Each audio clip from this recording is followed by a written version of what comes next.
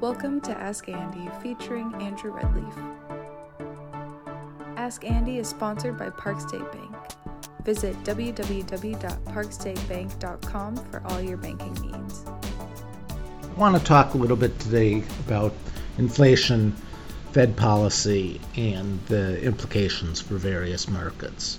First, I want to reiterate that we should take the Fed at its word that the things that are looking at is inflation data and employment data, which is congruent with its dual mandate from Congress to seek price stability and full employment. Now, I've said before, these are not the things I would be looking at. I consider it a mistake. I would be looking at M2, money supply growth or contraction, and financial conditions. But until I'm the Federal Reserve Chairman, I think we should take the current chairman at his word that the things they're looking at are inflation and employment data, labor statistics. It's my belief that the labor market is secularly strong, that demographics and the dynamics of labor force participation give secular strength to the labor market, and unless the economy just falls apart, demand for labor will be strong, and therefore it's the inflation data that will dominate Fed policy over the next 6, 12, 18 months for sure, at a minimum. Now, as to inflation, I think what's interesting or challenging about this time is we are truly in the realm of the two-handed economist. So on the one hand, in the peak inflation, disinflation, dovish on inflation camp, you have a weakening economy for sure. You have a rapidly contracting in terms of history, money supply. You have very tight financial conditions in terms of spreads, lending standards, banks' willingness to lend. You have economic slowing, and then you have a large amount of new multifamily housing coming onto the market in the next handful of months, in addition to the lagging nature of the way housing price inflation is measured in the Fed data. So 5 pretty strong forces that argue for lower inflation. On the other hand, as we are in the realm of the two-handed economist, you have secular labor shortages and a tight labor market, and every sort of measurement of labor shows it's still tight. You have sporadic spot shortages, not only of labor, but of multiple things. It sort of appears that our infrastructure is not completely well adapted for supply and demand as sort of constituted.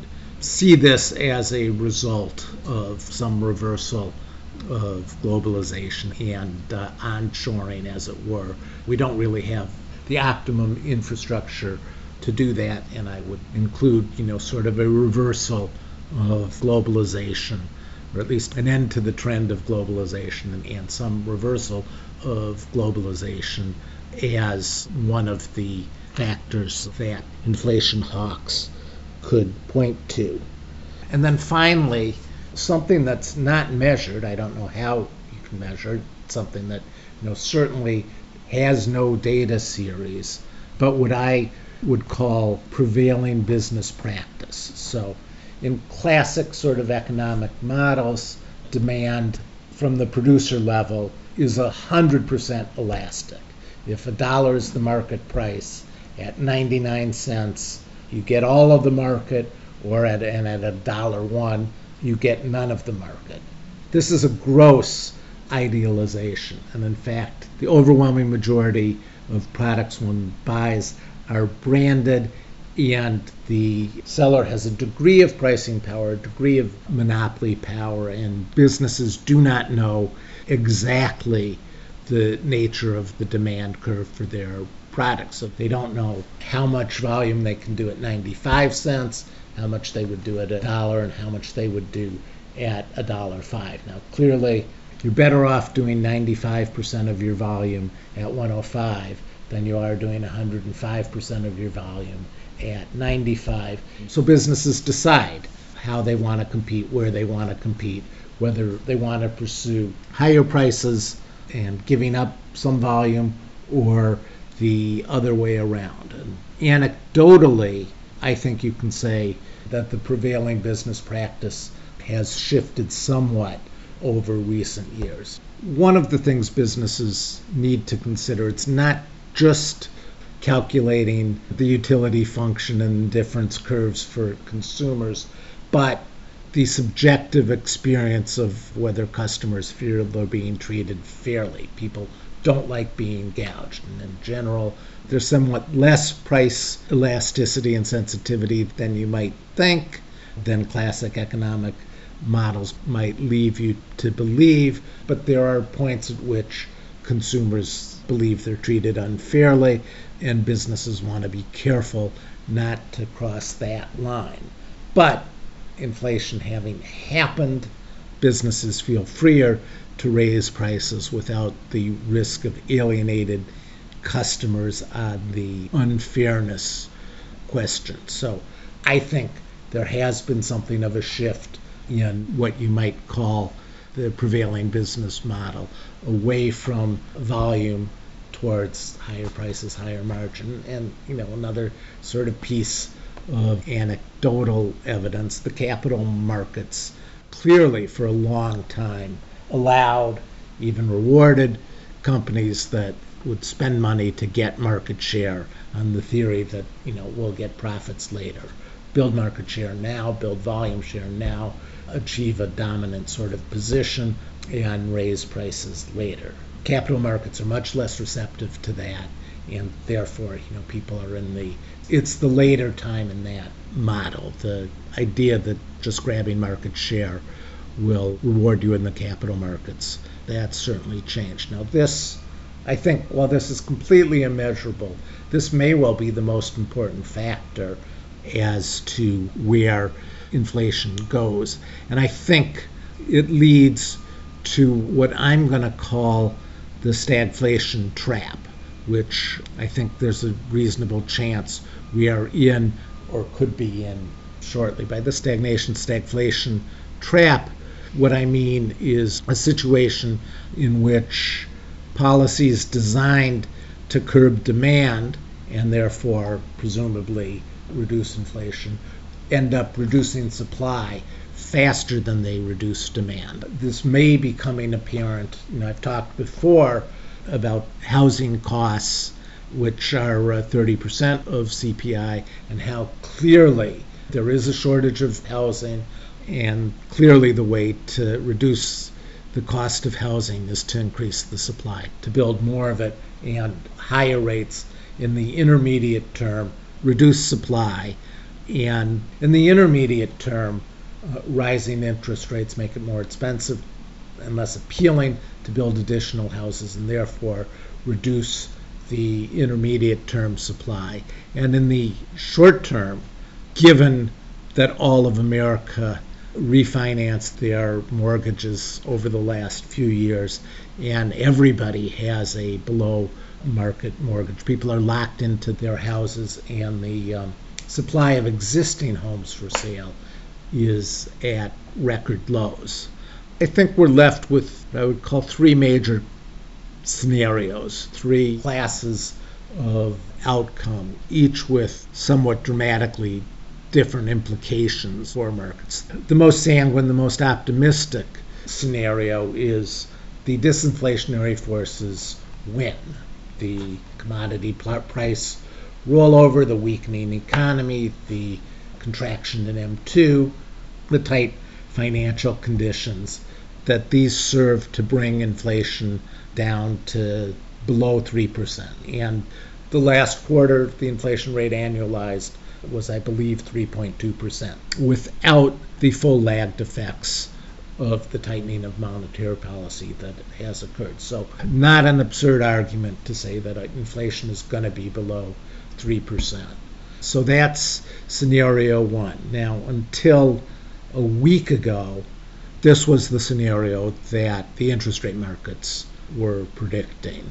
To your note, below 4 and an extremely flat yield curve, sort of a prediction of a funds rate at the end of 2024 of 3% or lower. So that's scenario one.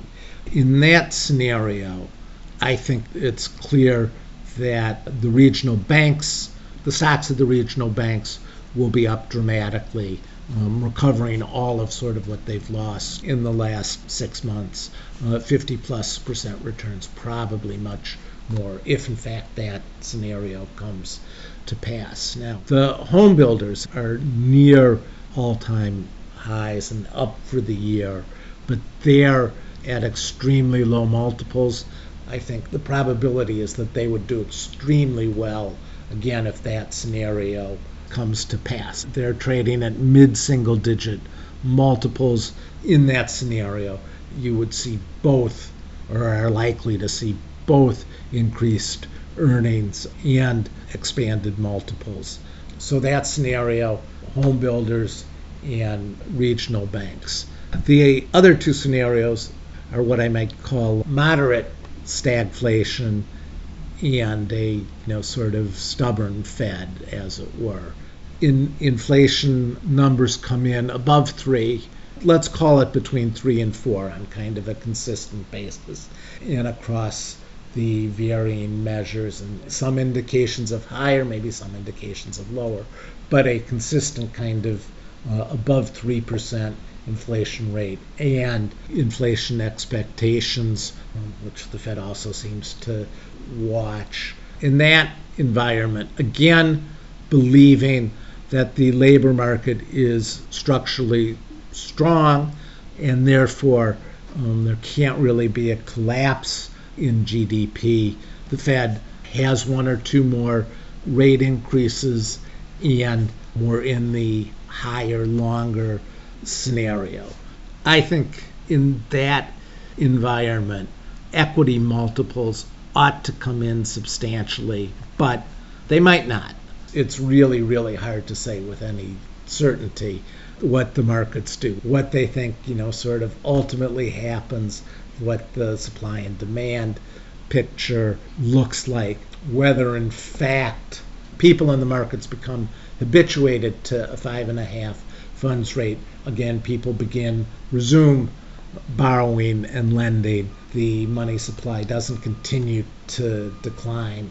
That could certainly happen, though I do think the probability is that a funds rate with a 5 handle continues to quash the level of borrowing and lending, though without a contagion of accidents.